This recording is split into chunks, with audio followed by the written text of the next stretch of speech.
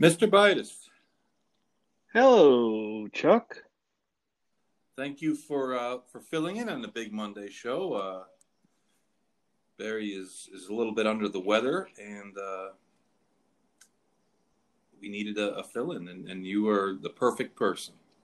Yeah, I'm always willing to come out of the bullpen for you guys, and we're hoping that Barry feels better. Yes, sir. Yeah, he I talked to him yesterday, and he didn't sound too good, Oof. and he kind of went. I guess he went to the doctor and got all checked out, and nothing too bad, but he's gonna be under the weather and not be able to do the show tonight. So I do appreciate you filling in, and I know that that our usual topics are things that you keep on top of.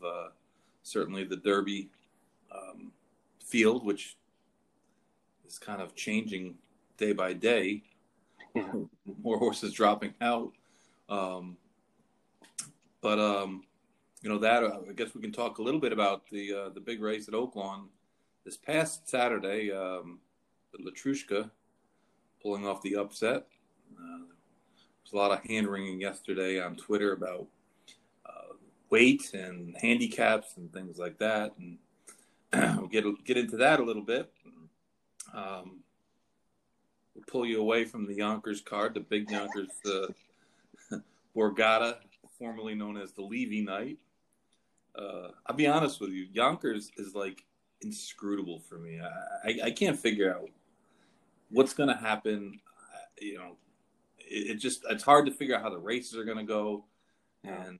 And invariably I get beat up the rail like you did earlier today. It can happen. It's very tricky, and it's a true puzzle now as compared to yesteryear, where horses would just jump onto the front end and basically wire to wire. So I'm sure the fans that do play Yonkers are more appreciative of the fairer racing that's going on today. True. It's just odd that Mondays become this big night for Yonkers, and in the old days, obviously Saturday night was always the day, the night that they had the big races on. But things change, and they've got a kind of a different place in the wagering menu, and I mean nobody wants to go head and head with the Meadowlands basically anymore, and the Meadowlands is still strong. I mean they're handling $3.5 million a night, and it's not as though they have great cards. I know that this time of the year, when Pocono opens up and Yonkers is still going strong, and some of the other tracks are open, there's just not that many horses, and they're actually benefiting a little bit from the influx of some of the horses coming out of Mohawk, because those guys up there are really getting screwed by the government, shutting them down for just no reason at all. But it was kind of crazy that they were allowing like shopping malls to be open, and they were allowing people to golf, and you can play hockey, but you can't have horse racing, which just is it's nuts. It is insane. I mean, I saw that Joe Jameson is going to come over and drive. I forgot where he's going to drive, but I saw Bob McClure was at Meadowlands Saturday. So I'm sure you're going to get a big influx of the Canadians coming over to where we're at. And it's a little bit easier for harness horses to ship. I mean, they're used to shipping. Most of them are based off of not at a racetrack, so they ship to run all the time, anyways. But and probably for the drivers as well. But we haven't quite heard a whole lot about Woodbine. Anyone leaving there? I mean, I know Mark Cassie's got 45 there, and supposedly he's not bringing any more there. They're going to stay. He's got a whole bunch more that he would be sending up, but they're just going to hold off on those until they have some clarity as to when they're going to start racing again. But I guess it's not out of the realm of possibility that we start seeing some of the Canadian horses, that were prepped down south that are going up there ready to run. They might wind up shipping back down across the border to try to find a spot to just get started. Yeah, I'm sure you're going to see horses running at Churchill and Belmont from, Canada, some of the, better horses, especially Derby week when you're dealing with a lot of those stakes. I'm sure that people that were looking at stake races to run at the Woodbine will probably look to go elsewhere. Yeah, it's really tough when you just don't have any idea when things are going to get back going. It's hard enough. I mean, it's hard enough to keep horses sound and training and keep them at the top of their game, but to like have no idea when you're going to be able to run, that's just it's just really tough. And they're literally the only jurisdiction in the world. I read a piece from a guy in Toronto, one of the Toronto papers, and he made that point. He said there's racing all over the world. And this is literally the only jurisdiction that's stopped racing again. And I feel bad for those guys because they're in a tough spot, and nobody wants to leave home. But I don't know what else you can do. Yeah, it was like last year when they shut down New York. I started panicking, and Jose, the ride. So, I mean, Churchill was running, so we actually went down there until, New York said they were going to open back up. So, I feel for the horsemen in Woodbine. Yeah. Moving over to Oaklawn, obviously, there was a lot of building. There was a lot of build up for the race. It was, kind of billed as a 2-horse race, even though Latrushka, she didn't quite have the credentials of the other two, but she was, just a tad bit behind. But she's in, career best form as well, and she's got that one thing that always makes a horse dangerous, and that she's got speed. There was some curious decisions made in that race going into the first turn. After Latrushka really didn't break that sharp, Swiss Skydiver broke really sharp, and Alvarado looked like he was sending her, like he was going to take control of the race and go to the lead. And then as they approached the turn, he almost looked like Florent Giroux did on Caddo River a couple of weeks back. And he took back, and then he made a couple different moves in the race. And what was your impression of that? I mean, I was absolutely shocked because, like everyone else, I just figured Latrushka would break on, control things into the first turn as Monomoy Girl and Swiss Skydiver would find their positions. So, like you said, when Swiss Skydiver just completely outbroke Latrushka, I thought that maybe Alvarado would try to take the race to everyone because he basically got a head start. And, I assumed front end like everyone thought he would. And in that time was actually able to steal the second quarter because they went Yeah. a pokey 24-2 into the second quarter. And I think that was the reasoning why Latrushka was able to come back and win the race, because of that soft second quarter.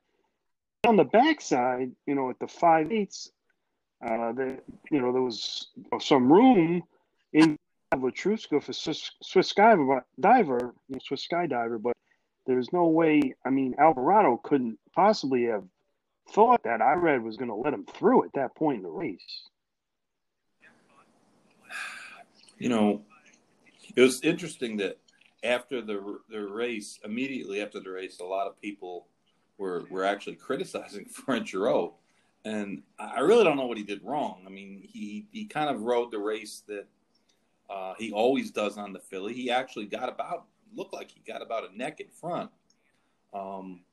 And, you could certainly make the case that Irad outrode him the last 100 yards. But, Irad rides just about everybody the last 100 yards. He's guys in a zone. And I really didn't have any issues with what he did. Maybe he could have taken it to her a little earlier. I don't really have any qualms on the way he rode the horse. But I just think that, certainly Irad is in he's riding with supreme confidence. And that was one of the things that I thought about regarding Alvarado in that it's not that Alvarado hasn't won a lot of races. He's won thousands of races and, tons of money. And I mean, he's ridden Curlin. He's ridden a lot of good horses. But the thing is, the guy's not riding a lot anymore. And you know that the Irad is as confident of a rider as there is. And one of the reasons he's winning all the time. And you just think a guy's got a different mindset. Now, you work with jockeys, for 25 years, so you know how they think. I mean, that confidence that you know that you're on a good horse and you know that you're going to be there, opposed to a guy like Alvarado who has literally one big horse and he's got a lot of time to overthink things. I mean, do you think that plays a factor? Yeah, absolutely. I mean, like the comparison that I would make, Chuck, would be a baseball player that plays every day and he gets four at bats, 4 to 5 at bats a game, versus a guy that's just going to come in and like kind of pinch hit. I mean, that's like a huge difference because one guy is in the flow, and the other guy is just coming in off the bench. I think, Irad, he's riding day in, day out. He's winning day in and day out. He's in the zone. It played a huge difference. But one thing I do want to say, Chuck, is that I don't think anyone in the world from the quarter pole home thought Monomoy Girl could lose that race. I mean, I'm still in shock, actually, that Latruska came back and beat her. But I don't want to knock Monomoy Girl. She's a champion. She's an incredible animal. She has an unbelievable record. But to me, this year, I just don't think she's quite as good. She just lost maybe a mile or two on her fastball. It looks like to me, toward the end of the race, if you watch, she's not fully extending. Now, she's not a poetic type. She carries her head a little high. Here, it looks to me like she's carrying her head a wee bit higher. It looks to me like she's not fully extending quite like she did last year. And if you add all of those factors up, that was the difference to me in the nose defeat. You watch her first race of the year in the comeback race, and it was in the slop. And she kind of raced similarly, and she didn't blow them away. No. And she's a really good horse. I mean, obviously, it's hard to criticize a horse who's 14 for 16 lifetime. Has got, one now. Two horses have finished ahead of her. One was 3 years ago, and the other one was by a nose. Mm. But I think that she is fortunate in that. I mean, going into the race, I wrote a little piece about it, and you look at the thoroughgraph sheets, right? She's only a little bit better than these other two horses. And that was the thing is, it wasn't like she runs -1s. The other horses, like Swiss Skydiver on 2 occasions ran a -1. Latrushka runs 0s. So, yeah, she's a little faster, but, the sheets also take into consideration weight, and she's always carrying, a high weight. So, again, I'm not criticizing her. I'm just saying that, even as great as she is, it's not like she was 5 lengths better than these horses. And like you said, she might be a couple lengths better or a length better, and now coming back as a 6-year-old, I mean, horses do kind of lose it. I mean, we saw a lot of horses, great horses that raced, of course, a lot more than she has. But Winning Colors and Lady Secret come to mind as two fillies who at one point just, didn't run as well. And of course, it's not that she didn't run well. I mean, she ran well. I mean, it's, she ran a good race. She ran a race. She just got beat, and that happens. And I guess it's more the way she got beat, Chuck, because it wasn't like she didn't get there. She actually put her head in front, and she couldn't put her away. Didn't really show the eye of the tiger. Yeah, that was a little surprising to me, and like I said, I'm not, we're not saying she ran bad, but like you said, she may not be quite as good as she was before.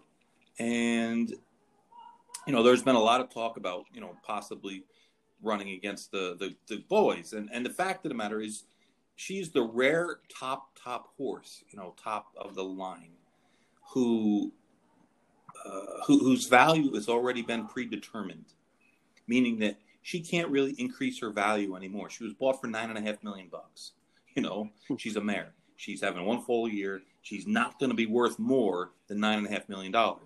B. Hughes is not going to sell her. So what she does, win, lose, or draw, really doesn't affect her value at all because, next year she's going to be bred and that's all there is to it, And so they have a chance to make a couple statements and try again, running against the boys, something like that. But somebody brought it up, and honestly, I hadn't thought about it, but it's kind of an intriguing thought of maybe cutting her back to a mile and trying the Met Mile, where she's going to get weight because she's a filly,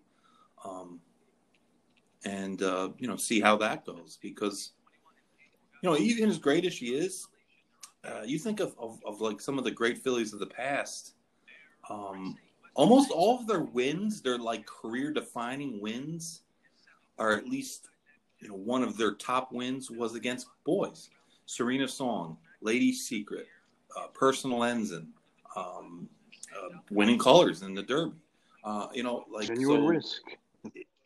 Genuine Risk, right? I mean, there's been a lot of fillies that have taken on the boys and beat them. And to be honest, if those three fillies had run in the million, what was that race on the undercard? The Razorback. Oh, it's $1 million race. Yeah. That they're better than those horses. They're better than those boys. And maybe those horses aren't the upper echelon of our handicap horses, but our best two handicap horses probably Charlatan and Knicks Go, and they're both coming off defeats. So I don't know. It'd be interesting. I would just the one thing it always bothered me about Zenyatta was that they kept running against those same crappy fillies in California time and time again. On Polytrack too. And, yeah, they never like tried her on the turf.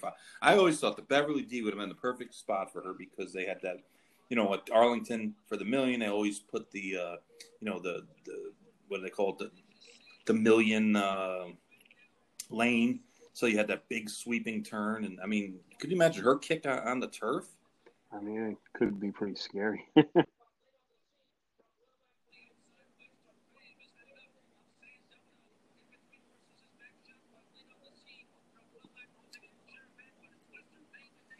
Western Fame got off the rail. It's amazing. The rail at Yonkers is dead. I told you. That's like something that's never happened before. I think they added dirt or something. I don't know. It's like the rail at Parks being locked. I told you they did something to this track. I watched races on Monday nights, and I saw some things that I haven't seen in the past. It's weird. But you were right about Western Fame. Yeah. We'll see if I can hit the pick 3. No. I played against the big filly in the next race. Yeah, it's an open race. I used Blue Ivy. I used the Blue Ivy. Be sharp. But going back to fillies against boys. I mean, in the trotters, it's like not even that big of a deal. I mean, you get the filly like Manchego and fillies like Hanover. I mean, they did it like as a matter of course. They're best horse a lot of times. In Europe, in the thoroughbreds, they don't bat an eyelash when a filly or mare takes on the boys. No, they don't. And honestly, segueing from there, one of the things about European racing is that two things matter way more there than they do here. And number one is the ground.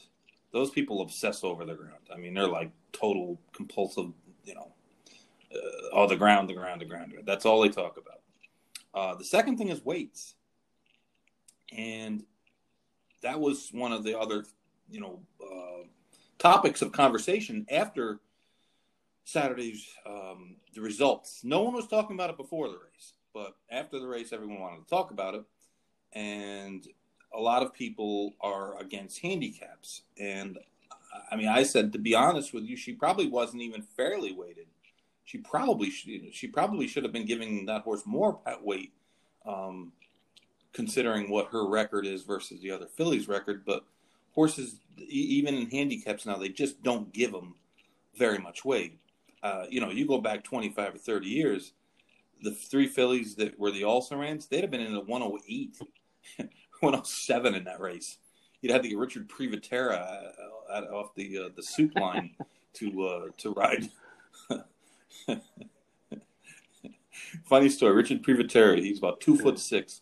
He challenged me to a fight one time after a race. He got beat on an Oscar Barrera horse, and I said I might have said something like, I could win on Oscar's horse, and he didn't like it. He wanted to fight me. And like I said, he was literally like 2'6", who weighed about 75 pounds. Yeah, you couldn't take that seriously. But that was kind of funny, actually. I was about 15, but I was about 15 and towered over him. But you look back at some of the weights God, I hate to even say the old days, but like a horse like John Henry, okay, even though it seems like a lifetime ago when he was running, he carried, I think, 11 times he carried 128 pounds or more. I think he carried 130 pounds or more like 6 times. And there was horses in those races in 110, 112. So, I mean, these were literal handicaps where the horses were getting 15, 20 pounds. And, of course, Latrushka wouldn't have gotten 20 pounds. But if you had brought a Lenny Hale from 1985 in to handicap that race, Monomoy Girl would have been carrying 129 or thereabouts. And Serta, Swiss Skydiver probably would have been about 122. And Latrushka probably would have been about 116. But, these days that just doesn't happen. There's no spread hardly. And the bottom is much higher because there just aren't that many jockeys that can do the low weights. So they don't even bother trying. But, one of my favorite things to do when I first started training, when you were working for me back at Churchill, remember in the beginning of the meet, they would write 3-year-olds against older horses. And they do it earlier than they used to, probably mostly because there's more of a horse shortage now. But I remember if you could get Pat Day to ride a 3-year-old, you would get Pat Day at 108, and the 4-year-old would carry 122. And it was such a big advantage. You were getting Pat Day in 14 pounds. Yeah, getting Pat Day, period, was an advantage. Right. So now you're getting him with like 14 pounds. And guys would be like, I don't like to run my 3-year-olds against the older horses this time of year. I'm like, dude, you get Pat Day and you get 14? Because, some of the other jockeys couldn't do the 108 anyways. I mean, there's no point. You get 108 and the jock that comes in at 113, well, what difference? Defeats the purpose, That kind of blows it all up. Right. But, Pat was always a natural lightweight, and that was just a huge advantage. Weight does matter to some extent. It's hard to, quantify it. I know that when Sky Beauty carried 130 pounds, and the chief said this, he said that race gutted her. She won, I think it was the Hempstead, and she won, and she beat 2 other good fillies. She was life and really death took a lot. To it. Yeah, I mean it was it's a lot. It's a lot. It matters more than I think some people think it does, but there's so few actual. I mean, there's not that many handicaps left, and even the handicaps we have, they're really not. They're not weighted that much. I think Zenyatta carried 128 or 129. Yeah, they just don't. But she was put, a lot of weight on horse anymore. I mean, if you see a horse carry 126, that's about top weight, right? Do you remember they used to have a rule in New York, and it was the mandatory high weight, and that was that every handicap had to have at least the high weight had to be at least 126. It could be higher, but that was the starting point. That the horse, whoever was weighted the highest, carried 126, and they weighed him from there. Which is something these days never happens. I'll be honest, I'm surprised that we haven't seen a change in the Triple Crown races. And to be totally honest, I wouldn't be opposed to it. I wouldn't cry about it. But, taking those horses off of 126, making it maybe 123, because there's virtually no other, there's very few other times that they're going to be asked to carry that kind of weight. Yeah, I'm sure they won't. What I'm do you sure they think? won't do. They won't mess with tradition. But I mean, I'm okay with the 126. I don't have a problem with it. I mean, I don't think that if a horse doesn't win a derby, I'm going to blame it on the weight. I mean, I hear what you're saying about carrying the weight and going that far, first times, in basically all their lives. But I'm just a traditionalist. Well, I've been harping on this for months now.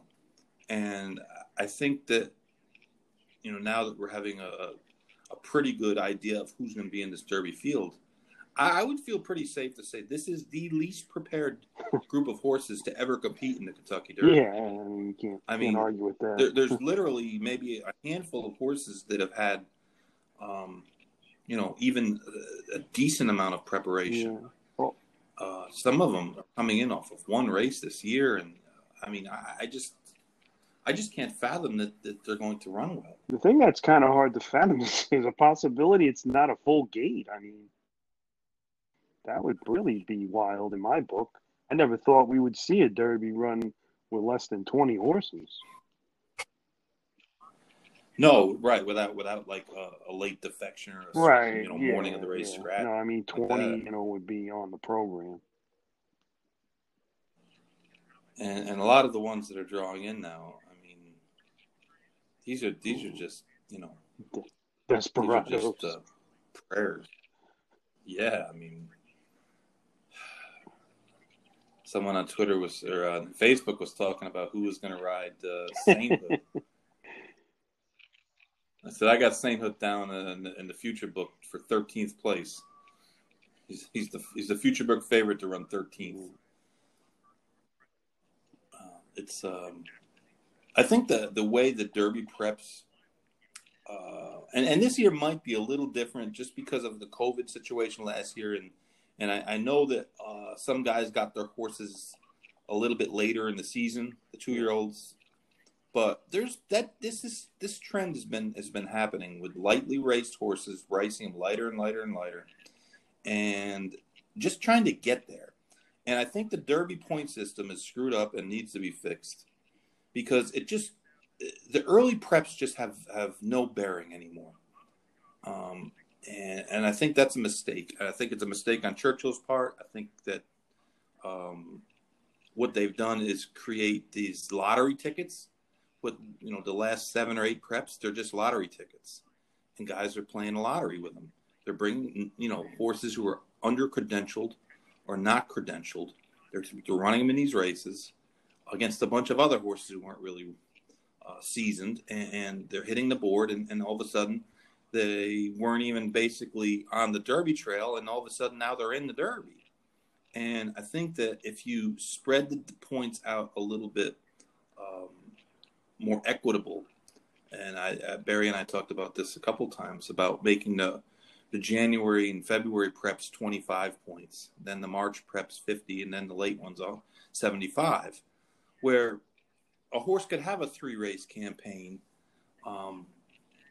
and get a little bit better preparation for the race And I think that you'll see better, horses coming out of the race in a little better fashion because, every year the Derby's more and more seems to be like carnage. Like half of them we never hear from again.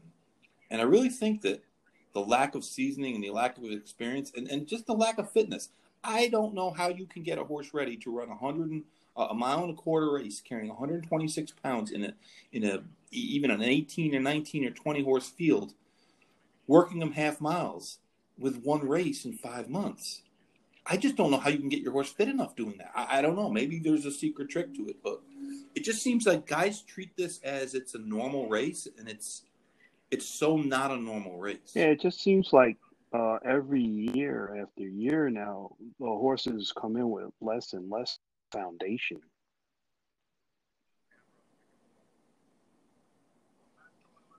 They do, and it's. I think the point system has something to do with it. I think that a lot of the big trainers have owners that want to make the Derby, and making the Derby is their goal. And I think some of them think, well, there's 20 horses in the race, only one wins it. So let me just get there, and then we'll see what happens. Kind of see how it shakes out. And I understand that, and I understand where they're coming from because these people are buying, spending lots of money on horses or spending lots of money breeding horses, and getting to the Derby is their goal. So, I understand why they do it. It just seems like a lot of really good horses get grinded up because they're asked to do a little too much. And we see how some of these mile and an eighth prep races have like spread eagle the field. So, think about adding more distance and more of a chaotic race. I mean, the Santa Anita Handicap or Derby, excuse me. I think 5 horses got beat 25 lengths or worse. So it's I do think it's a factor. I just don't know. I don't know if Churchill cares. To be honest with they just want a full gate. Yeah. I mean, they made the Turfway preps worth more points when they bought the track. I mean, that's insanity. I mean, come on now. But remember, the Illinois Derby was a key. Was sort of a key Derby prep race until they bought it, and they were pissed off at Hawthorne, so they excluded the Illinois Derby from the point system and basically killed the Illinois Derby. I mean, heck, you had War Emblem win it not too long ago, and then was sold and actually won the Kentucky Derby. Yeah, that was who's this year's War Emblem? Who went back for 5? I don't know, but he's gonna have to find one quick. He's running out of time. Full disclosure, I have future book tickets on Medina Spirit. Well, your Rombauer tickets bit to dust. I'm really pissed off. I mean, that was interesting. He actually qualified, and they still didn't take a shot. Not only did he qualify, he actually kind of fit in this race. He's improving. The distance should be within his capabilities. But they're skipping it because the guy doesn't want to pay the entry fee. That's unheard of, really. I mean, that's probably never happened in the history of the race. Not since maybe the 1800s. I've never heard of an old not wanting to go to the Derby that qualified. Unless, obviously, something's wrong with the horse. No, they're pointing to the Preakness 2 weeks later. See, that's interesting this year. You have a lot of horses that are skipping the Derby to run in the Preakness. You never see that. The Preakness might be a tougher race. There might be better horses per horse in the Preakness than the 14 horses that get in the gate for the Preakness in the Kentucky Derby. I would agree with you. I mean, there are a lot of horse in the Derby that just absolutely I mean, you wouldn't know them without a scorecard. Yeah, no, you definitely need a scorecard. There was a great. I did this. I do this digest, this newsletter every week, and sometimes I do it a couple times a week. And last week I did it, and I always put a video, like a video of the week, and I found a great video. And a lot of the older videos are grainy, or they're taped off of a TV, set, so they're not so, they're a little annoying to watch. Sometimes the picture's not so great, the sound's not so great. But I found one from the 1978 Kentucky Derby, and it was actually really, really good. It was very, very clear, and the sound was perfect. And even better, it was edited. Like, they had cut out all the nonsense and all the commercials and stuff. And it was great because Howard Cosell was on there. And I'm sure you don't remember the 1978 Derby outside of Affirmed beating Alydar. But there was 4 or 5 good horses in the race. It was Affirmed, Alydar, Sensitive Prince, Believe It, and Derby Creek Road. And then there was 4 or 5 horses that were all 99 to 1. Richard the Passer actually rode one. And Howard Cosell did the post parade. And he does the greatest. I think I've heard it. I've heard it because I did watch the whole show. Really good interview on the Chief in there. Yeah. Barrera, it's great. Stevens, they interviewed them all. And John Veach, who looked like he was about 14.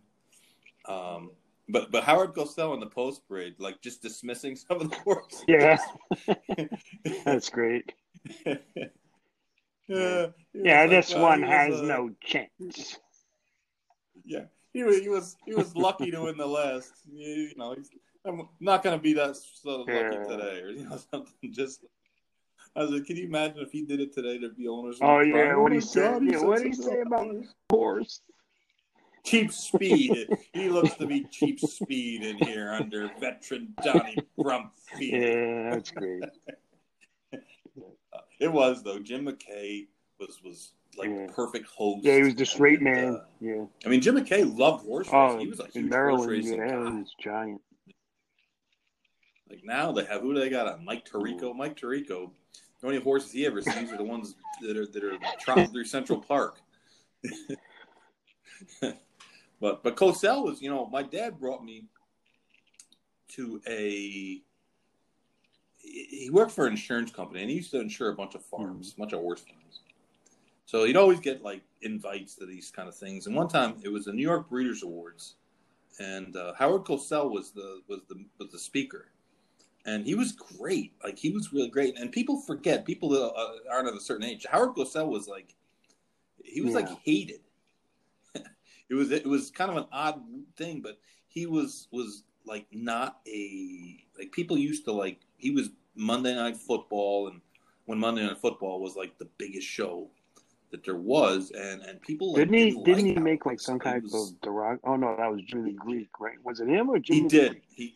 Both of them. He him did and say Jimmy. something derogatory. Yeah. Right. Yeah, Jimmy back was really bad. What they said wasn't as bad as it would be today. No, absolutely not. But Jimmy the Greek it always looked like he was half in the bag, man. He always looked like he just had a couple shots. But one thing about the guy, he always did have a wager. He'd fire. No, that is true. I don't know if he won very often, but he definitely stepped in. Just the way races were covered back then was just so much different than it is now. Even Charles C. Canny and Frank Wright, they were great. They really were. And sometimes you think, well, back when, we were younger, it was new, and maybe you think things weren't quite as good as they really are. But that was it was 22 minutes long, and it was really just it was great. It was just the way they covered the race, and the interviews were good, and it was just no one, not one single person talked about a buyer. There were no buyer numbers back then. All they had is mud marks. They had some buyer marks. had the buyer. Yeah, the circle X. They're rarely seen Yeah, circled if we can as. only go back to that. I'm telling you though, if you get you look at the PPs now from from that era, and you look at the PPs now, oh man, you'd be like, Yeah. what is this? This looks like European form, you know? You get the European form, and they don't really show anything. They don't show the running lines or Yeah, I times or can anything. remember when the Racing Times tried to go up against the Daily Racing Form. Yeah, the Racing Times. That was Yeah. Stephen Christ and a bunch of different guys. But you know what they did? The competition spurred a lot of Yeah. changes. The Racing Times, you know, we take for granted now a lot of what we see in the form, in that you have horses records at track, you have records on off tracks, you have records on turf, you have you know, birth, month, date of birth, a lot more pedigree information, a lot more. You know, just Yeah. so much more information now than there was. Well, it's not Um, $1.75 though either. it's also not $1.75 anymore. But no, a lot of that was spurred on by the Yeah. Racing Times because they did a lot of innovative things and they tried a lot of things. Now, I love the Racing Times. I mean, I used to get them all, but it really did. It didn't last that long, but it changed the form for the better for sure. In that they added a lot of things that the Racing Times had you know, been innovative with, and um, you know, it's like I said, it's a constantly evolving thing, and now there's almost it's almost too much information in some ways. It's just like there's so much out there that I mean, every single horse's Derby works are all Well, the thing I don't analyzed, like, and Chuck, is back when we were younger, you could kind of dig and see horses that were running second and third, maybe out of town. What they did in their next starts, they weren't in italics like they are now. They came back and won. So you were rewarded for your hard work. Now you could just walk in, buy the form, and all the work is done for you. no, there's definitely something to be said for that, and that we used to have to work a lot harder, get the blood stock. Yes, Remember the yeah, American yeah, produce records, going through yeah. No, those, try it to figure was it out was a true puzzle. who's, you know, yeah, it's so much easier now. Like you said, you just you open the form or you go online and you click some buttons and you can find just about everything about a horse. Um, you know, works. They have works on the XBTV does a lot of you know, workouts. I mean, Derby works, of course, are going to be like broken down 18 different ways, and people will be running them Yeah. backwards, and they'll be doing ratings on baths. All this horse got a great bath the other day. I saw. I'm sure you saw too that Midnight Bourbon got loose today. That was wild. Yeah, I mean, he didn't go he did. anywhere, but it's pretty wild. No, you know, he kind of reared up, and he certainly is feeling good, and he got his leg over the shank, and Mhm. I mean that Yeah. happens. I mean it's happened Oh to yeah. all of us at one point. You know, the fact of the matter is horses do what we want them to do only because they let us do it. You know.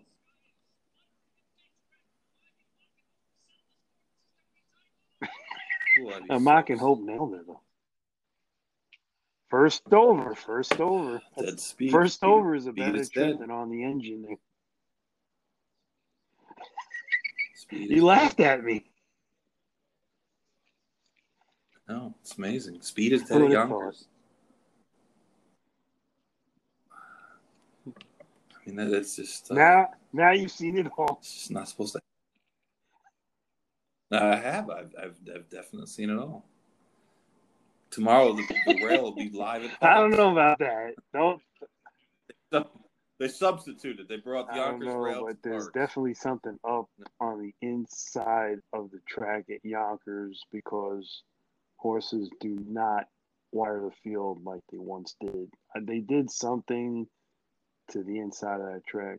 There's no passing lane, so I don't know if that had something to do with it. But I've watched the races time and time again. And I was just shaking my head, and it's come to fruition.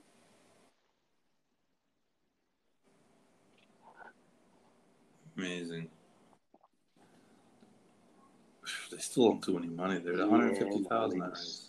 it's amazing how no matter what they do, they just can't be the Meadowlands. I No, they're guess not even just close. the half-mile track. I mean, You they're draw doing 6, 7, or 8, you can almost cross a line. yeah. Yeah, It makes it really tough. Like you said, it's the speed not being as quite as yeah, dominant. no It does question shake about it. things up a No little bit. question. And I mean, it used to be you could figure out the Yeah, 1-2 number and yeah, just go to the bank. The Hervé Filion Walter Case, yeah. line No, them that's up. not the case anymore. Not the case.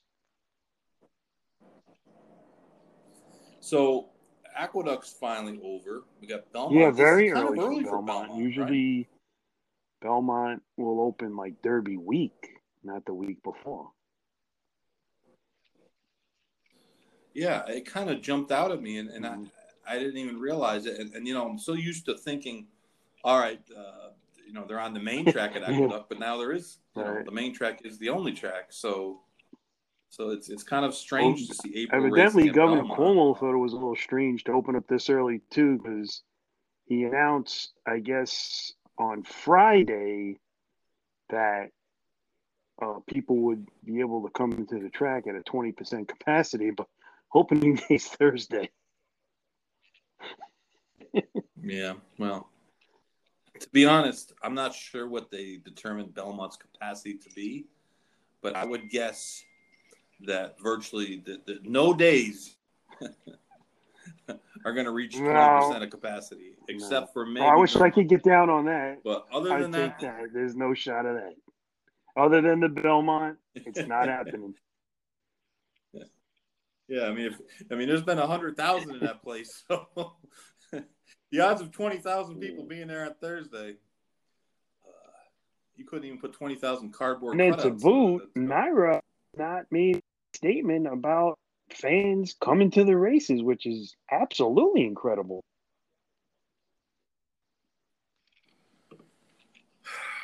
Well, I know, to be honest with you, and I know you guys that live right around there, it affects you more than everyone else. But even up till before that announcement by the governor, people were still like shitting bricks about Saratoga, and there's a debate about what is the capacity level of Saratoga. Are they going to use like the Travers cutoff, where they cut it off at 50,000 and say, all right, you can have 10,000 there?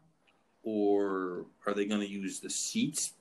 Because a huge part of the people, the attendance for Saratoga is not people sitting in Backyard. seats in the grandstand or clubhouse.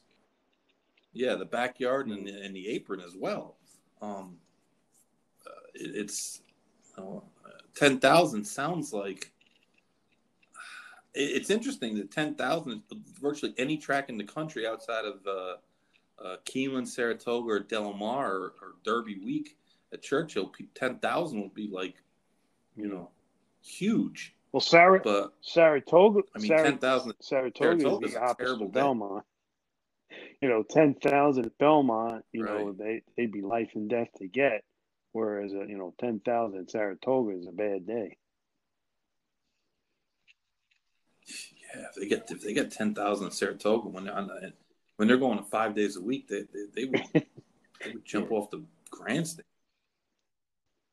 But well, it's interesting. It'll be interesting to see how it all works out. I mean, this whole COVID thing is it's been kind of mishandled in a lot of ways, and in that there's just so much confusion, and there's never anything.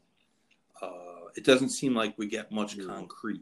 It's like you said, Naira hasn't really said anything. The governor, threw out this percentage, but we don't know percentage of what. So I mean, they have till July to get this fixed. You would hope that they can get that done. Don't hold your breath. But yes, if they got 20% of capacity at Belmont, I think that they would be breakdancing in the they parking throw a lot. party. So, what's the main difference now? I mean, obviously the Belmont main track is 1.5 miles, and all the races like there are no more two-turn races. Not that there No, was a whole hell of a it's lot still it still stays at Aqueduct anyway. racing basically because 1.125 miles is non-existent other than a couple of times for the meet. So basically, you're still around one Right. turn. Obviously, you'll have a lot more turf, but toward the end of Aqueduct, they were running on the turf pretty good. 6 out of 9 on the card. Yeah, I would expect Belmont probably wouldn't be much No, different, right? yeah, you're gonna You got see to a expect lot of grass, a a lot of grass. majority. Now the purses have been raised to. These are Yeah, the highest absolutely. level yet, right? They're huge. The purses are giant. So, are Oh you yeah, allowed to go on the I mean, backside? before Jose got hurt, I was going out there basically 5 days a week, and now I'm starting to get back into the swing of things. So I was out there, the other days. So I When is mean, Jose going to be we're back up supposed and to running? try to get him on a few horses this week, and we're tentatively pointing to Derby week, which is like the 29th there. But until he really gets on horses, it's really hard to say. When you're dealing with the type of injury that he had with his shoulder. So we're just going to try to get him on some horses and see how he feels, and kind of go from there. Right. How long? I know this is just conjecture at this point, but what do you think about 2 weeks of galloping and Yeah, it might not grazing? even be that much because he's real fit. He's been running, and I mean, yeah, I mean, like I said, hopefully, God willing, everything goes good, and we can get him back, riding on the 29th, which would be a week from this Thursday. Uh, that's a All right. dream Oh, scenario, so cross your fingers. sure. I mean, it's been a long time. Right. I mean, it's been, it's going. I mean, the doctor told me that it would be 12 weeks, and he was just about right on the money. It's coming up on 12 weeks. Yeah. Well, that's good. It'd be good to get you. It'd be good to get you back Yeah, working. I'm getting bored here. Too much That'll Yonkers on definitely Monday have to nights. get cut out. Yeah, the The prom pomp could is be almost done over. forever. Pomp is in it. This is next year's pomp. It's so. Maybe we You could know, get Gabe to Naira. it, That guy works. Gabe. I'm telling you what. If He works if miracles. you own a racetrack company and you don't, the guy is like, listen, he's my friend, but he's done like Yeah. he gets it, and that's the one thing that's so hard to it's so hard to describe it. It's weird. You think that people would like say, well, what's his formula? Well, his formula is that he understands how bettors think, He is a better. and as opposed to exactly, and as opposed to hiring some consultants to tell you how bettors think, you actually hire one. And he understands the horseman. He's been the executive director of the harness horseman in Kentucky for years. So he understands that side of the ledger as well. He owns horses. He's bred a couple horses. And he runs the show. He runs the show from the standpoint of, when there's carryovers or when there's guarantees, how much to put the guarantee. And I was sitting with him a couple months ago. He had a guarantee. He put it up, and he was sweating it out a little bit. I'm like, man, I think he put 100,000 up for guaranteed. That's a lot of And a money. hundred thousand Yeah, dollars that's a at Pump in the lot. Park is a You don't lot. realize how much It's that a is. lot. It's not like 100,000 at Yeah. Gulfstream where they're going to do 13 million. You know, so he was sweating it out a little bit. I think he had 176,000. I think there was like 130,000. Mm-hmm. New money bet into the pool. But he gets it, and he understands the betting menus. He understands how to push races off a second. Move them up. Push them back so that you're not running on top of the heavier signals or your other the signals that your other your people betting on your races are betting on too, because no one just bets one track anymore. That's very, very rare that a person will just bet one track. So he's cognizant of that fact, and they don't run at the same time as the second and third and the fourth biggest handle tracks are running. And sometimes, like he's made the point, he said, listen, sometimes you just can't help it when there's 7 tracks running in a 60-minute period and you're all trying to run 3 races in that period. You can't get it exact all the time, but the fact of the matter is that this is a track that when he got there a few years ago was handling $200,000 and $400,000, and now there's nights they do 1.3, 1.4 million, and it's not because there's this huge influx of quality horses. There's not. The most of the horses there are donkeys, and Dave Miller came this year, and to me, for my betting, he kind of screwed it up a little bit because when you had him and Hennessy in a race, those two guys won like some ungodly percentage of the time. So it made it really difficult just because he's so good. But the guy's done an unbelievable job, and it's sad to think that despite handle going up, 300-400%, the track still, the owners of the track have no interest in racing, and they want to get rid of it, and they're going to. And next year will be the last year. And it didn't matter. The decoupling is pretty much a moot point. It didn't matter here. Last year or next year was going to be the last year. Whether the politicians pass this decoupling bill or don't pass it, it doesn't matter. It's immaterial. It was the last year, period. So I don't think. I shouldn't say I don't think, but the odds of them being able to find a different location in Florida and run a racetrack there seems impossible. You'd have to have someone come in. You'd be starting from scratch somewhere, and on top of all the legalities and getting a pari-mutuel license from the state and all the getting the county's permission, getting you have to get there's a whole huge list of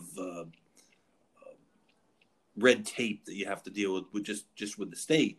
But to think that they're going to get someone that's going to put the money up for the infrastructure, for barns, for a rate for the track, for the TV cameras themselves are expensive, and it just doesn't seem possible. I just don't know anyone out there who's got. There's as much as chance as that happening as Hialeah opening back up. Yeah. Right. Well, at least Hialeah is there.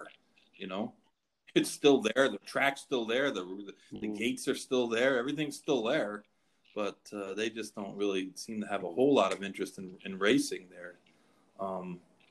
Steve Brunetti is a racing guy. And he actually would, if he was probably calling the shots or had a little bit more to the juice there, he probably would get it going. But his brother is the CEO, and he's not that interested in it. And, that's just how it goes. And it's too bad. I thought the idea of the Breeders' Cup buying into Hialeah and fixing it up, putting up temporary barns, and having it be in the rotation, with Kentucky and with Southern California, which seems to be the only 2 places the Breeders' Cup is going to go anymore. It would be great to have can you imagine a Hialeah Breeders' Cup? How great would that be? Pretty awesome. Hialeah was just we were stable there 2 years. the last two the last 2 years, of real racing. It was great. I mean, it was an amazing place to train horses, and even as um, it was like minor leagueish kind of. I mean, it wasn't like it was great racing. The last couple of years, it was still um, it was still great. It was just the grandstand that just has that feel. You have flashbacks to Let It Ride, the movie Let It Ride, all the time. But yeah, it was something else. But again, it's like I just feel like that's a pipe dream. And now with Calder gone, it's and you see some of the headlines dealing with the Florida legislature, and there's a whole lot of stuff going on with gambling in the state, and sadly, the thoroughbreds, even as big as we were, is much money. I mean, they handled $2 billion last year at Gulfstream Park. $2 billion with a B. And the breeding industry is a big, big business in the Ocala area. The breeding and the breaking and the 2-year-old and training sales. I mean, OBS sells hundreds of millions of dollars worth of horses there. I mean, the economic impact for horse racing in this state is gigantic. And when we go to Tallahassee, we're like bit players. We're like nobodies. When you stack us up next to the Seminoles, they're trying to get to, give them money again, because the Seminoles were literally giving the state $25 or $30 million a month, just because they had it, and then they got in a fight with the one of the prior governors and stopped making those payments. But that seems like the focus, and we seem like we're just not that important, and it's kind of scary when you really think about like where horse racing is at. Arlington Park, we're in our last the last hurrah there. Hollywood Park is gone. Suffolk Downs is gone. Rockingham Park is gone. Bay Meadows is gone. Sportsman's Park is gone. Hialeah, Calder. I mean, these are all tracks that when I started training just a little over 20 years ago, we're all still running. And they're all gone. Atlantic City. Garden State, Atlantic City. Even as dilapidated state, Atlantic City was kind of a cool little meet. They ran all turf races, and it wasn't like high quality or anything, but it was fun. It was kind of nice to go there, and for the people, the year-round people up in the Northeast, it was kind of the first turf racing they saw, and it was kind of like a sign to spring, and even that's gone too. So. Honestly, Monmouth Park is probably lucky. If it wasn't for Drazen, really driving the bus there, that place would be betting, gone. Same with the actually kept them going. Much as you talk about how sports betting is, hurting the thoroughbred game, which probably is true. But without the sports betting, is Monmouth still up and having a meet? I don't know that. I don't know, and this is just conjecture. I haven't spoken to him about this, but I don't know if Drazen could have seriously considered running Monmouth as strictly as a racetrack with no slots wagering, with no slots money, and with no sports betting money, because everyone else in the surrounding areas has it. And I just don't know how they would have been able to survive without that, that pot of rainbow at the end of pot of gold at the end of the rainbow. And it's come through, and they're doing well. And to be honest, maybe I'm being a jerk, but I think that Jeff Gorell should pitch more in than he pitches in, because that sports book is doing. Yeah, I know. I went there a few times. The place is packed, Chuck. It's packed. Huge.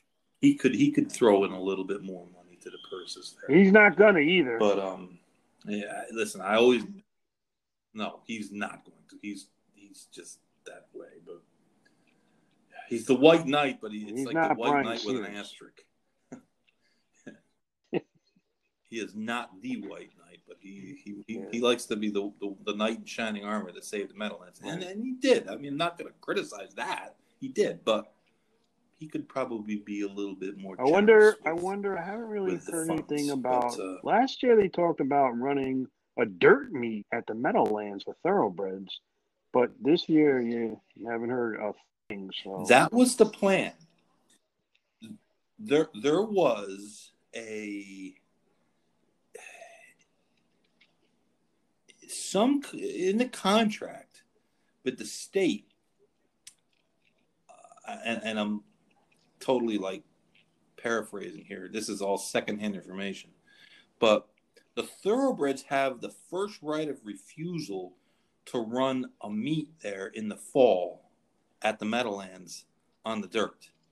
And I think there was some arguing over. It's an extremely high number to convert the dirt from the trotters to the thoroughbreds. I think it's like and back. I think it's around $1 million or more. So that was kind of the point of contention, and Gorell's like, I'm not going to pay for that, which I don't blame him for that. But I think last year, because Monmouth got hurt, he lost so many dates. Then there was no sports betting for months and months and months because there was no games. I think the surplus money that was going to be used to fund that fall meet kind of ran out. So maybe next year or the year after, if the sports betting continues to boom, if they make enough money to have that extra amount of cash. I mean, personally, I could do without the Meadowlands dirt meet at that time of the year. I think guys would be better off just shipping south and it just is. There's just so many tracks running at that time, and it just. I just don't see the allure of dirt racing in November in the cold anymore. When Aqueduct is running and Parks is still running and Penn's still running and Delaware, just I just don't know that there's enough horses there where you're going to have it be real good racing. I would agree. What are your thoughts? Way too much racing on this side of the coast to probably even have a meet that would be of any count.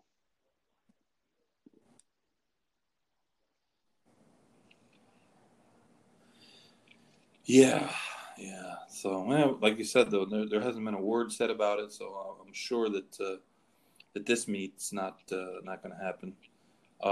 This meet is going to happen at Monmouth without Jane Sabelli.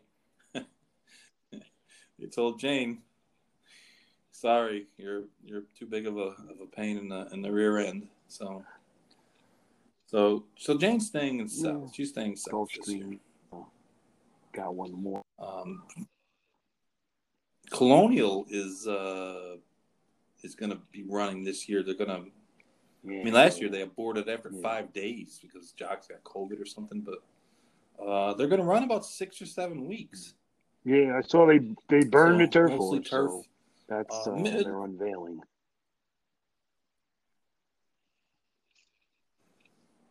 It's wacky. Yeah, I saw that. That always. Gulfstream it's naturally burned. They run on it. Yeah, they don't have to light that on fire. That's from the sun. With it. Made in 10, baby. That's right. I'm telling you what, the last couple of days, man, it feels like it's got to be warm like July because already. I just got back from Lexington and it was like 78 there. So yeah, it's been. We went right to summer, but I'm not. I'll tell you, it was something to see in Keeneland, Chuck, because I mean it's a free for all there, as you would well know. But if you had a drink, or you were eating, or you were seated, you did not need to wear a mask. I thought that was kind of interesting. And as you well know, people in Keeneland, usually have drinks. Yeah, Yeah, I mean drinks are that's a prevalent given. throughout the So Keeneland yeah, I mean crowd. there weren't too many masks. I'll Yeah, tell they you don't what, exist. down Yeah, here, heard. there's I heard masks some everywhere. stories. Yeah, No, but it's not in New like York, masks months ago. as soon as I got home, it's Yeah. mask mandatory. Basically, I mean, if I'm sure at the racetrack, you're not allowed to take your mask off. So, I mean, it's just It was Pompano, and mm, Pompano opened back up to crowds first. yeah, Not that they get huge right. crowds over there, but I mean they might get a couple hundred people. But they were open first. In the first couple weeks, Yeah, the well, masked of police course. were everywhere, and Yeah, then they kind of tapered off and tapered off, and then right. outside, then they were like, Mm. if you're outside, you don't have to wear it anymore. I'm telling you, when the Canadians were down, all the Frenchies were here in the Yeah. winter around that bar, the outside bar of Pompano, smoking those Pall Malls or whatever cigarettes they. You should have had an oxygen tank assigned with your Yeah, mask those because guys would man, be those guys, smoking right they're through like the mask. chimneys. I'm telling. If your health insurance company found out you spent Yeah, any you time around dropped the outside immediately. bar at Yeah, Pompano dropped Park in the immediately. wintertime, they will cancel you. Oh, you will be dropped like a hot potato, man. They're gonna say you were about 75% having that. Uh, what's that thing that they advertise on TVG? It has some wacky things. If you have Oh, okay, yeah. I think that's on anymore. mesothelioma or whatever. That was their go-to though for a long while. Yeah. It was. Yeah. Yeah. People whose lung health is worse. Coal miners and people who hang out at the bar at Pompano. Okay. And the indoor bar, of course, there's no smoking indoors, so it's like, Yeah, no clouds. pristine air in there, man. Forget about it. Outside. Yeah, but there's not many. The Quebec plates are missing this year, and I often blame the people from Quebec for the bad traffic here in the wintertime, but I gotta apologize to the Quebekies. It's not your It's fault. still The traffic brutal. was Yeah, it's still was brutal. crap Yeah, here it's all just winter so without you. congested. I mean, It still sucks. there's nowhere to go. I know. People just don't follow any rules No. here. Like they just don't follow the rules. Like No. speeding. I mean, that's not even. And the cops never pull anybody over. The only time you see the cops pull anyone over, like you see a cop have somebody pull over, there's like 4 cops and they all have like machine guns pointed at. It's like a Miami Vice kind of deal, right? I mean, no one ever just gets pulled over for like speeding. It's always got to be like drug bust, high speed chase that ended. Oh, man, it's like anarchy here sometimes, but you know what? It doesn't snow. Well, there's something to be It said doesn't for get the cold, season. so. No, there is. Sometimes they suck, but but Jay, I appreciate you filling in today for get well soon, Barry. The under the weather Barry, and yeah, I this is don't the know if plan. you Ran a realize that huge this is the mile from plan the 8 one. and 50 and 4 for the Green Hornet. Yes. Oh man, I would have had to pick 3 because I used the plan. that's good, but no. The pick 3 paid and might I say he for did $1. go down the road, so speed was good there. But he did do it from the 8 hole, which is pretty amazing. Yeah, on his day. He's a good horse. He's always kind of been like right I below mean, the he best deserved horses. to win it. I mean, he's over 2 million now, right? Yeah, it's a lot of money. Yeah. It's crazy. Trotters, I mean, pacers. Yeah. Well, that's why I trotters, love they the can just sport, go Chuck, on and on because and on and on. you can follow these animals till they're 8, 9, and they're still good. They're starting every week, and I like how they move the big races to every track, so it's good. It's different, a Yeah. half-mile track one week and a 7/8 track the next week, then a mile. I kind of wish that somehow we could get some ideas from harness racing into the thoroughbred racing, because they kind of work together, these harness tracks.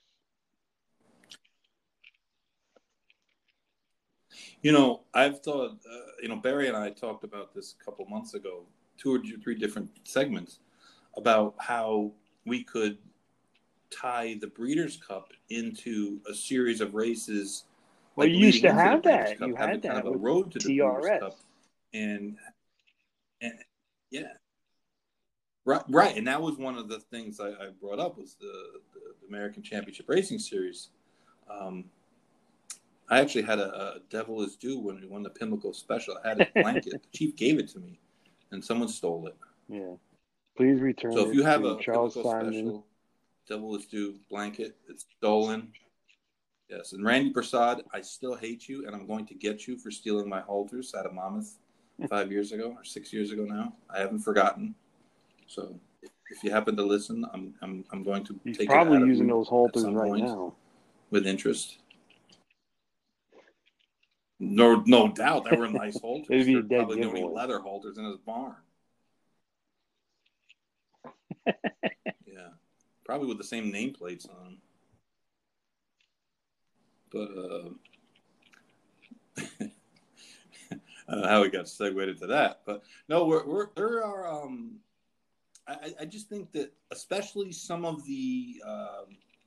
I mean, certainly the older horse division is what it is, and the fillies and this and that. But like the sprints, like the sprinters, there's no real cognizant road to the Breeders' Cup. I mean, it's all over the place, and I just think the filly sprinters, um, maybe turf milers, like put something together, a race of the month at a different track, you know, and bump the purses a little bit, and give somebody something, point system.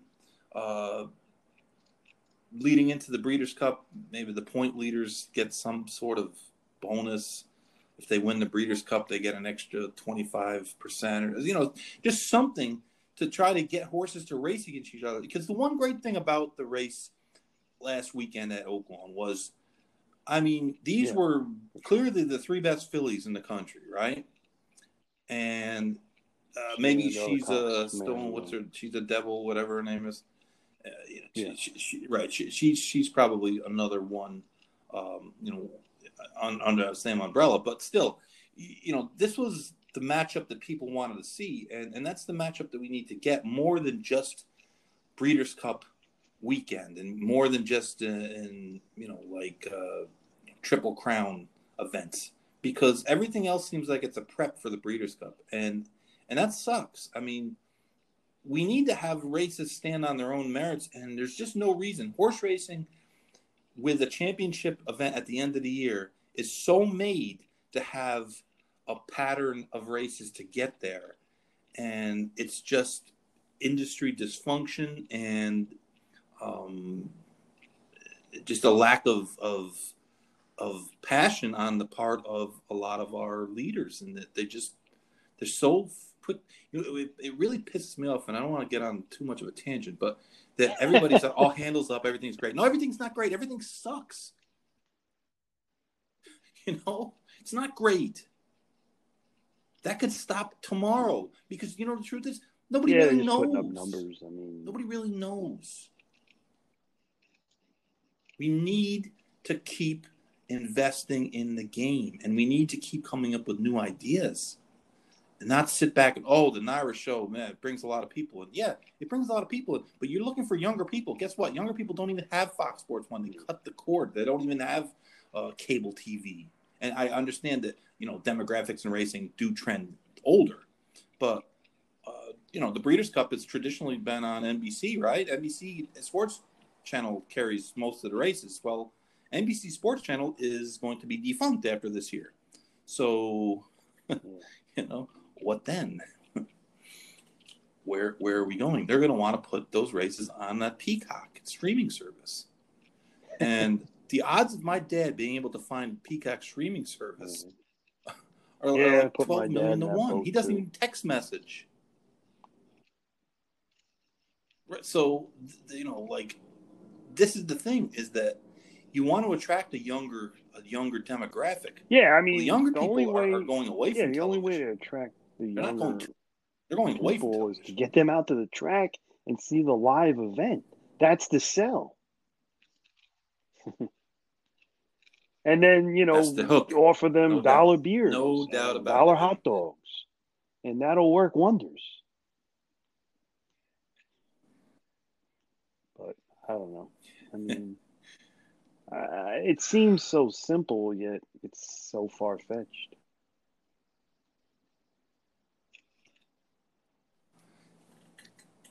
In the end, Yeah. if you put out a good product to bet on and you price it fairly and you police it aggressively, Yeah. If you build it, they'll it come. should Yeah. work. But we don't have great product a lot of days. The pricing Right. levels, the takeout levels are too high in most bets, and the policing of the sport is not aggressive. I mean, we talked about this a couple of weeks back about the stewards Yeah, should it's be interesting that you say that, doing Chuck, a lot because more than they coming do. back from Keeneland the other day, after there was a disqualification, whether, one race they took something down, another race they didn't. After the race, they gave a whole dissertation on the infield screen of, why they took it down or why they did it. Now, that has to be done at every racetrack. They do it in Kentucky now, they do it in California. Why don't they do that in New York? No reason why they don't do that everywhere. And I want to go further than that. I want Yeah. explanations from jockeys and trainers when a horse's form changed for better or for worse. I want to know when a horse that I bet on that shows speed consistently shows no speed intentionally. I want to know why. I want to know what happened. I want to know, did the rain break? Did the horse not feel right? Did he lose a shoe? I mean, this is information that's actually important to have. And one thing that racing has always failed to kind of do is to be transparent. And the more eyes you have on you, and the more smarter people you have betting your races, they're going to want that information. They're going to want to know what happened here. How come this happened? Why did this horse not show speed, or vice versa? How come a horse that's run 3 times and not really shown any speed, fourth time breaks on top Yeah, and goes yeah. wire to wire? Okay, that's great. That's fine. I'm not accusing anyone of anything. But call me up, call the trainer up. And it doesn't have to be like immediately after the race in a winner's circle or something like that. But put it out the next day. Yeah. Have a like the NBA has the last 2 minute report where they go through the last 2 minutes of every game and they break down every call that's made. Period. Whether it was right, whether it was wrong. If it was wrong, why it was wrong. If it was right, this was the right call. It was rule blah blah blah, and just have a report saying that we spoke to these jockeys, these trainers, and this is what they had to say about that, and put it on your website and make it a part of the record. And it's like that is so much more pertinent than some of the other nonsense that people that the tracks seem to think we give a shit about. Like when the jockey's birthday is or something like that. I mean, it's just I know Different Hong Kong world, is a different whole world. is a whole different ball of wax. And they have a form steward, that's what they do. Right. And in Hong Kong, you have to ask Yeah. permission to change tactics. If you change tactics without telling anyone, Yeah, and you then are if going to wind up in they the clink, tell, and maybe. then they'll announce you it, know? before the race. It's not a secret. Yeah, right. It's not you know, no, and maybe this country won't. There's too much racing. There's too much low class racing, where there just isn't the financials to do that. And a lot of it comes down to money. I mean, let's face it. Money is a big factor, and we can come up with all the great ideas we want, but they also have to be funded. And one of the things that people have kind of pushed for, and I've always kind of like been on the fence about, is like vet records, because I said, listen, what are you going to do with those vet records? What are you going to? Number one, it's a tremendous amount of volume of information, data. It's going to cost a lot of money to get that data implemented somewhere in the form that you can use it. And the fact of the matter is, the stuff you're looking for, the smoking guns, the vets aren't going to write it well, down. like, you know what I mean? Like, if you rob banks, you don't keep a diary. You'd say, yeah, today I just went to Wawa and had a roast beef sandwich. Yesterday, the day before, I robbed the Third National Bank. Like, they're not going to put anything illegal down. Now they'll tell you about claims that are voided, but they don't tell you why. I mean, it could have been, for whatever reason, the claims could have been voided from a clerical reason. Yeah, it didn't necessarily have to be. Right, could have spelled something wrong. I had a claim voided one time. I think I remember because I wrote the wrong. I wrote the wrong date. Yeah. And it was a good one to void, because the horse who won that day, but he turned out to be not a good claim. But yeah, I think I put like 2006 and it was 2007. But that's voidable. Yeah, they need to clarify that is a voidable claim. Not enough money in the account. Sometimes the guy will forget they got to put they'll wire money into the account, but they'll forget they got to pay sales tax. Came up short. There won't be enough money in the account for sales tax, and that'll be a voided claim. No, that's a good. Did you see there was 36 claims in on that horse at Oakland on Saturday? Wow, that's Roberg horse in the 7th race. 36 claims. Right. I looked at the horse, and he didn't win the race, and he looked like he had good form, and he'd been claimed a couple times before, but it wasn't like, it wasn't like this was personal ends in a 50 claimer. I mean, he was just all right. I was just, I know Oaklawn, at the end of the meet, people claim like crazy because they're going all over the place, and there's like no jail there because there's no more meat. So, that was crazy. 36 is a lot. 36. You have to do 3. Yeah. Because you only have 15 pills, right? So you'd have to do 3 12s, wow. 3 12 shakes, then a shake off. But I do appreciate you coming on and filling in, and we'll definitely have you back on before the Derby. We're going to do a show. We're going to go over the Derby card, and we did good on the Florida Derby card. We gave out a lot, and we'll go from there between the three of us. Yeah, some decent prices too. A lot of winners. Some chalk, but some good prices. Yeah, no. Yeah. Sometimes you got to chalk it up, but sometimes you just got to survive. Try to be in the no chalk zone. All right. Yeah, I hear you. But thanks, Jay, and hopefully Jose will be back up and going, and you guys will have a good meet at Belmont. Okay. All right. Thanks again. All right. Thanks for everyone for listening. We'll be back. Hey, everyone. Welcome to the Big Monday Show. My name is Charles Simon. I'm the host of the Going in Circles podcast network. My co-host, Mr. Barry Spears, is a late scratch tonight. Mr. Spears is scratch sick. He's on the vets list, and we'll be back next week. And we had to draw in Mr. Jay Beides, Jose Lezcano's agent. He's drawn in off the also eligibles. He's going to fill in for Barry. Big shoes to fill, of course, but Jay's a sharp guy, and he pays attention, and he's got a unique look at at the game. So we'll talk Apple Blossom and some of the interesting jockey tactics used. We'll talk a little bit about the weights. We'll talk the Derby field, which is continuing to change.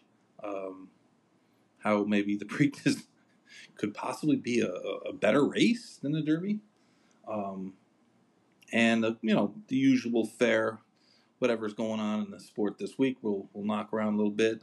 Belmont opening up early for a change. Jay was at Keeneland the last couple of weeks, so maybe talk a little bit about that and everything else is a potential topic here on the Big Monday Show. All right, we'll be back in just a minute. Thank you.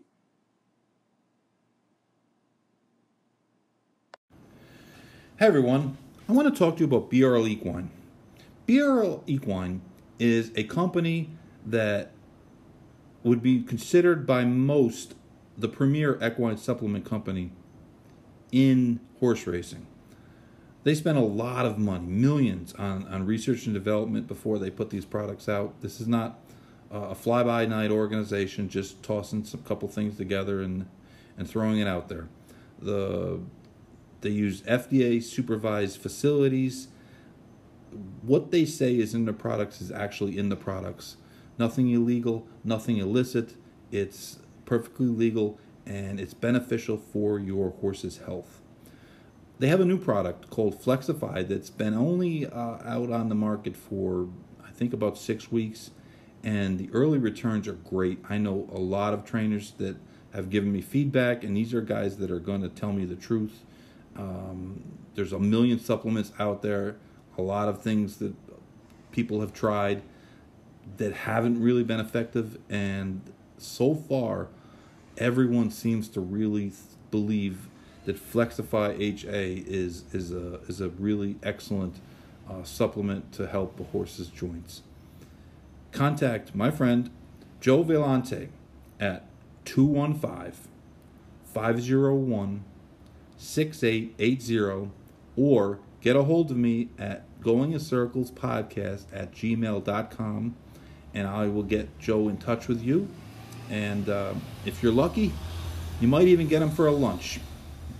But BRL Equine is a really good company, and they have some really, really good supplements. And if you're an owner, ask your trainer. If you're a trainer, give Joe a call. Thanks.